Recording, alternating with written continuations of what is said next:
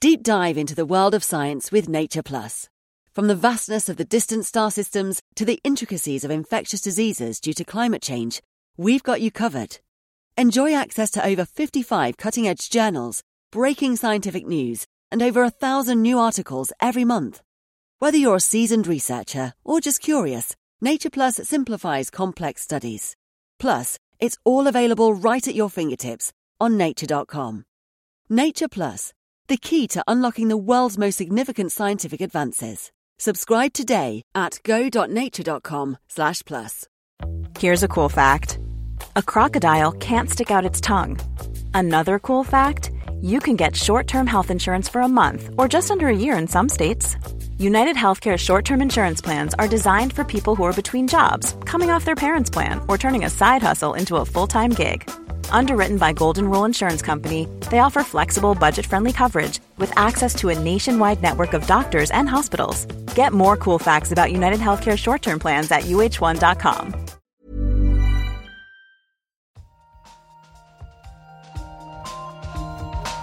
An experiment. Yeah, we don't know yet. Why is light so far? Like, it sounds so simple. They had no idea. But now the data speaks. I find this not only refreshing, but at some level astounding. Nature.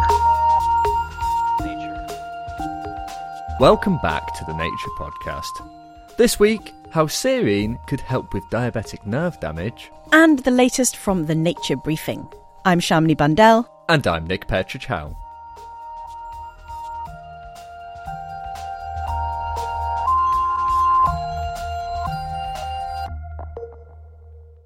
Diabetes is a condition which can have some really serious effects.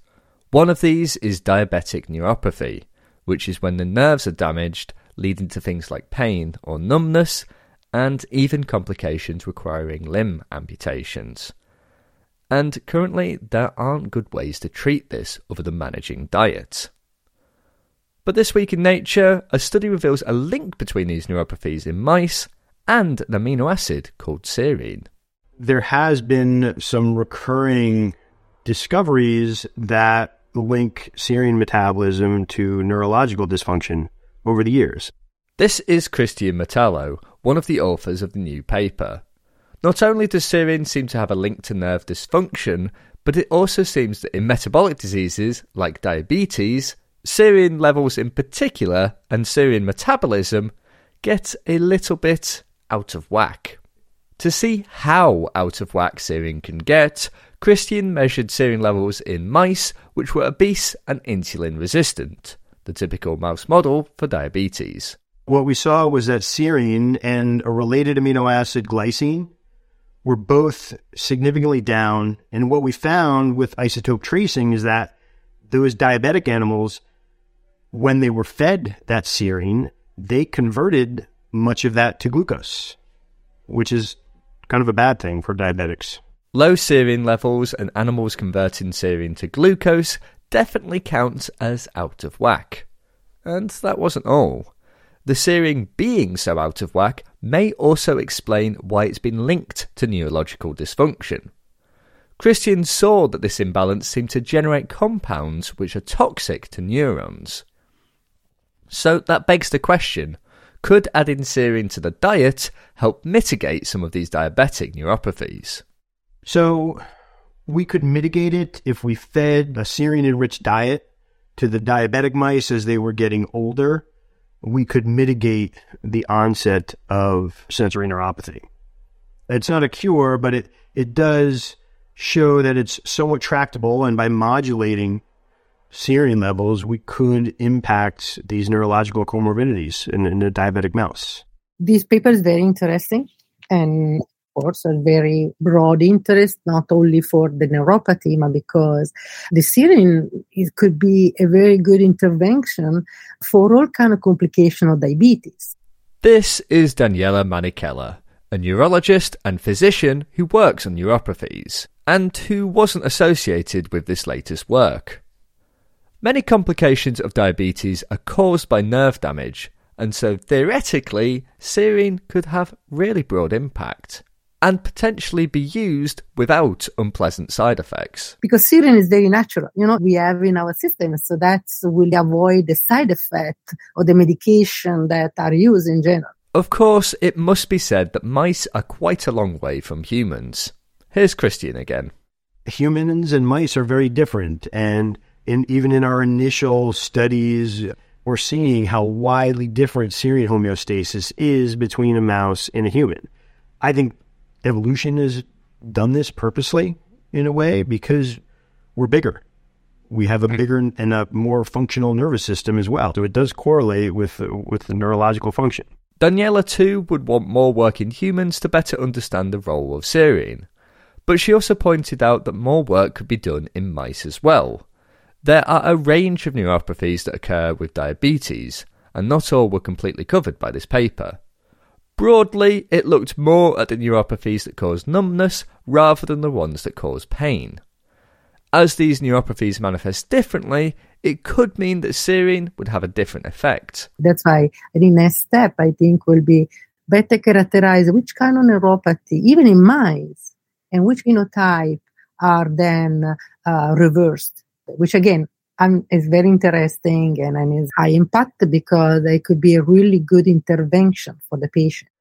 Even so, Christian thinks that there are potential drug targets that may emerge from this work. And there are clinical trials already underway using serine as a supplement for other conditions that seem to be affected by it being out of whack.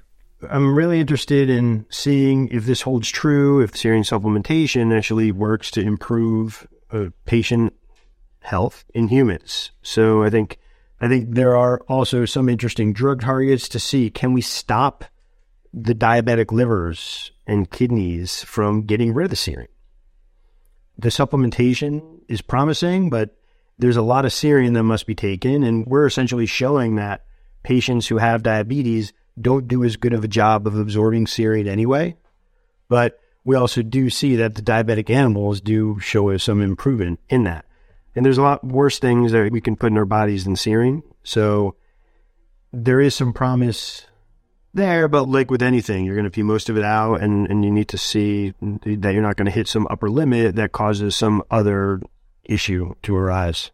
That was Christian Metallo from the Salk Institute for Biological Studies in the US. You also heard from Daniela Manichella from Northwestern University, also in the US. For more on this story, head over to the show notes for a link to the paper and an associated News and Views article. Coming up, we'll be hearing about a multi-million-dollar trade in paper authorships. Right now, though, it's time for the research highlights, read by Dan Fox. Chickens are polluting the genomes of their undomesticated relatives, and the process seems to be speeding up. Humans domesticated chickens from populations of wild red junglefowl between 4,000 and 10,000 years ago, probably in Southeast Asia, and while the two groups are known to interbreed, the extent to which their gene pools have remixed has been unclear. To gauge this intermingling, researchers sequenced the genomes of 45 red junglefowl museum specimens collected between 1874 and 1939 and compared them with contemporary birds. They found that modern red junglefowl harbour more domestic chicken DNA than the historic samples, with 20 to 50% showing signs of domestic ancestry.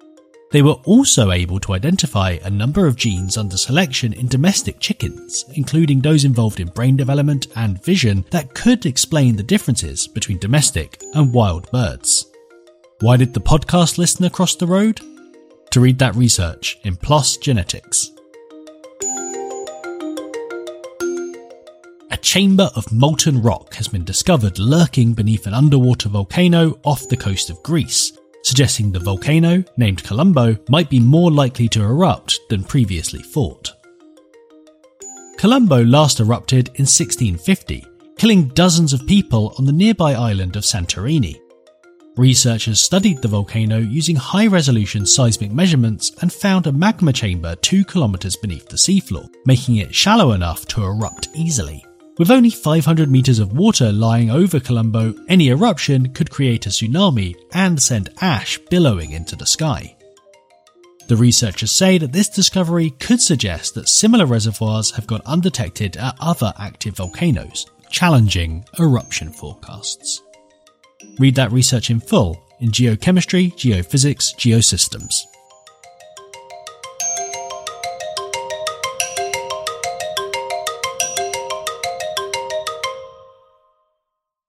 Finally on the show, it's time for the briefing chat, where we discuss a couple of articles that have been highlighted in the Nature briefing. Shamini, what have you got for us to discuss this week? Well, I was very happy to see an article in Nature all about the Hubble Space Telescope. And you might be thinking, oh, we still talking about that? Because obviously the James Webb Space Telescope, JWST, has been taking most of the limelight recently. It's been all over the news. But this article is all about how scientists are still using Hubble and all the important science it is still doing. Well, yeah, no, I had thought that now that JWST was up there and it's sending out all these wonderful images, what use do we have for the Hubble? But there is some use.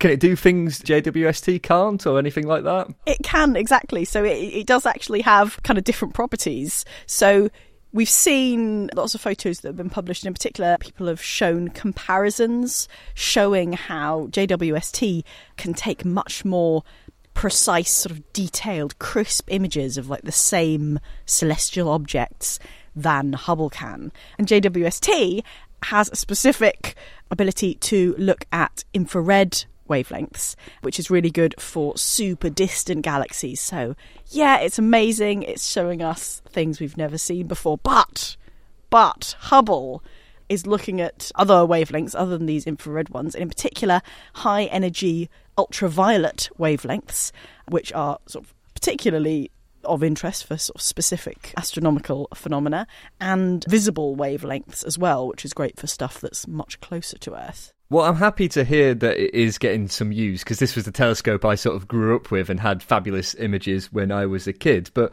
for researchers, there's actually some proper, like, useful information that they can get that they can't get from JWST. Yeah, and apparently it is in quite high demand still, you know, people trying to get telescope time, and there's some examples of things it's particularly good at. So the kind of things that have UV emissions, obviously, in particular, very young stars as they're sort of gobbling up gas and dust. Exploding stars, the thing about exploding stars obviously being that they're somewhat unexpected. You don't know when a star is going to explode, so you want to get over there and look at it quite quickly, which apparently Hubble is sort of particularly suited to. And my favourite sort of thing about that in the article was apparently Hubble has flexible Thursdays, which is once a month, where a Thursday is made available for any sort of like last minute observations. I do really enjoy the idea of flexible Thursdays for a telescope.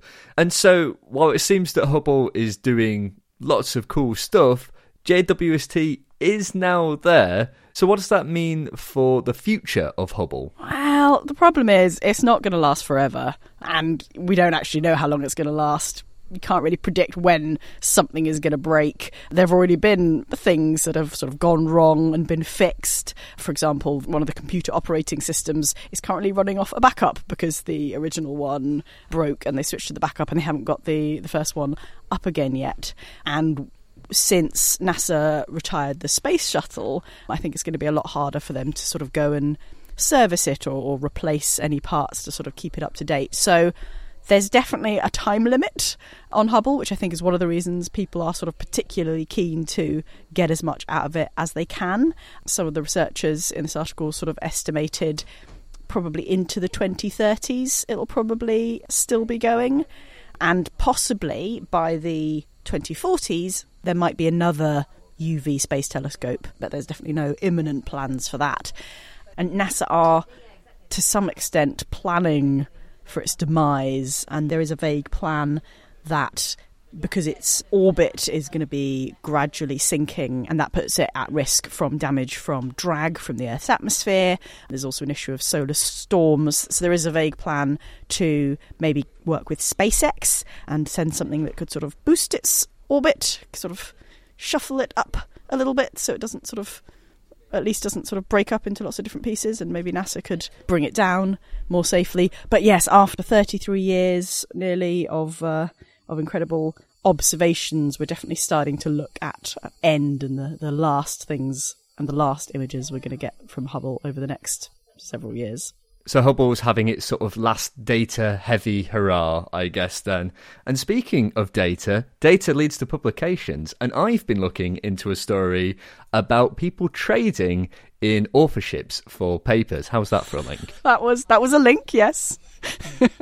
So the story I've been reading this week is about this trade that's going on in authorships for papers. So people are literally buying their way onto papers to be an author of a paper in a reputable journal.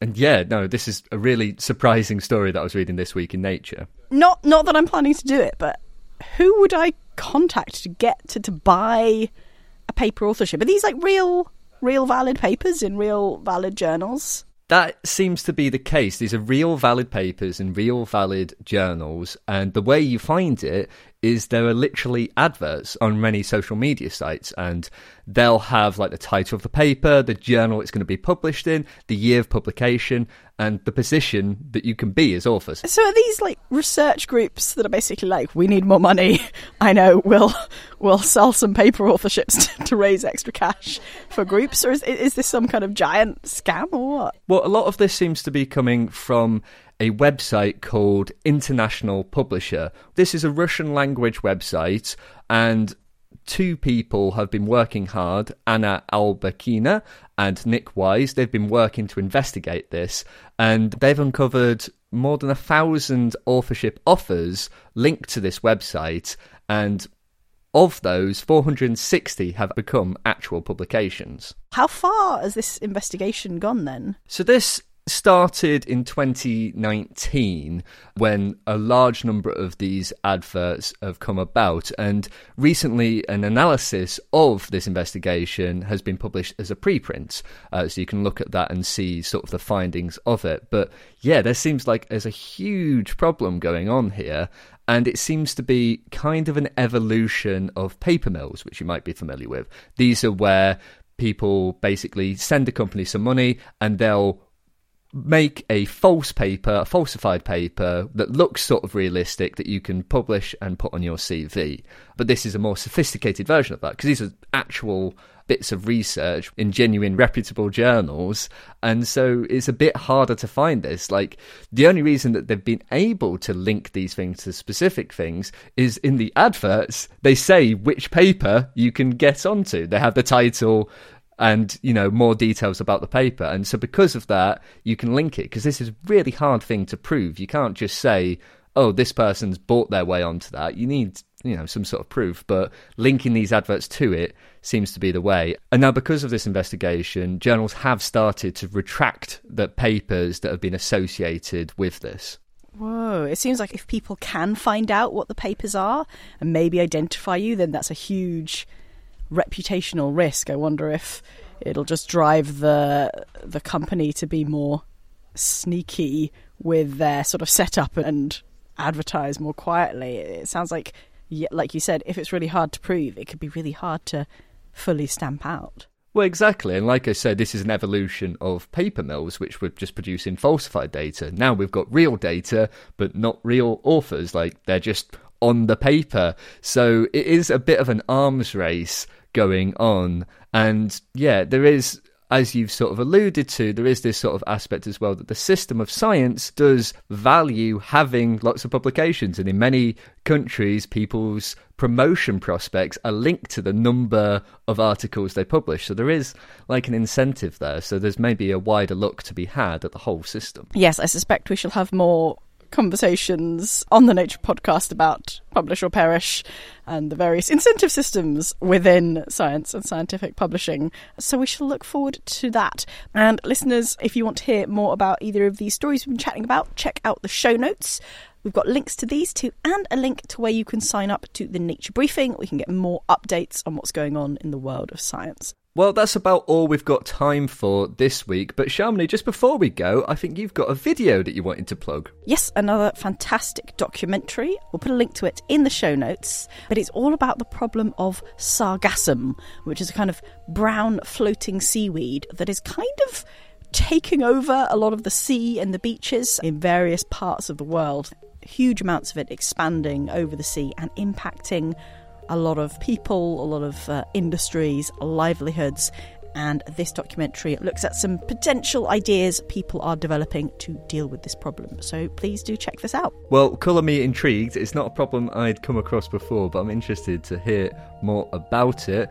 But that's all for the podcast for this week. So listeners, if you want to keep in touch with us, we're on Twitter. We're at Nature Podcast. Or you can send an email to podcast@nature.com. I'm Nick Petrichow. And I'm Shamini Bundell. Thanks for listening.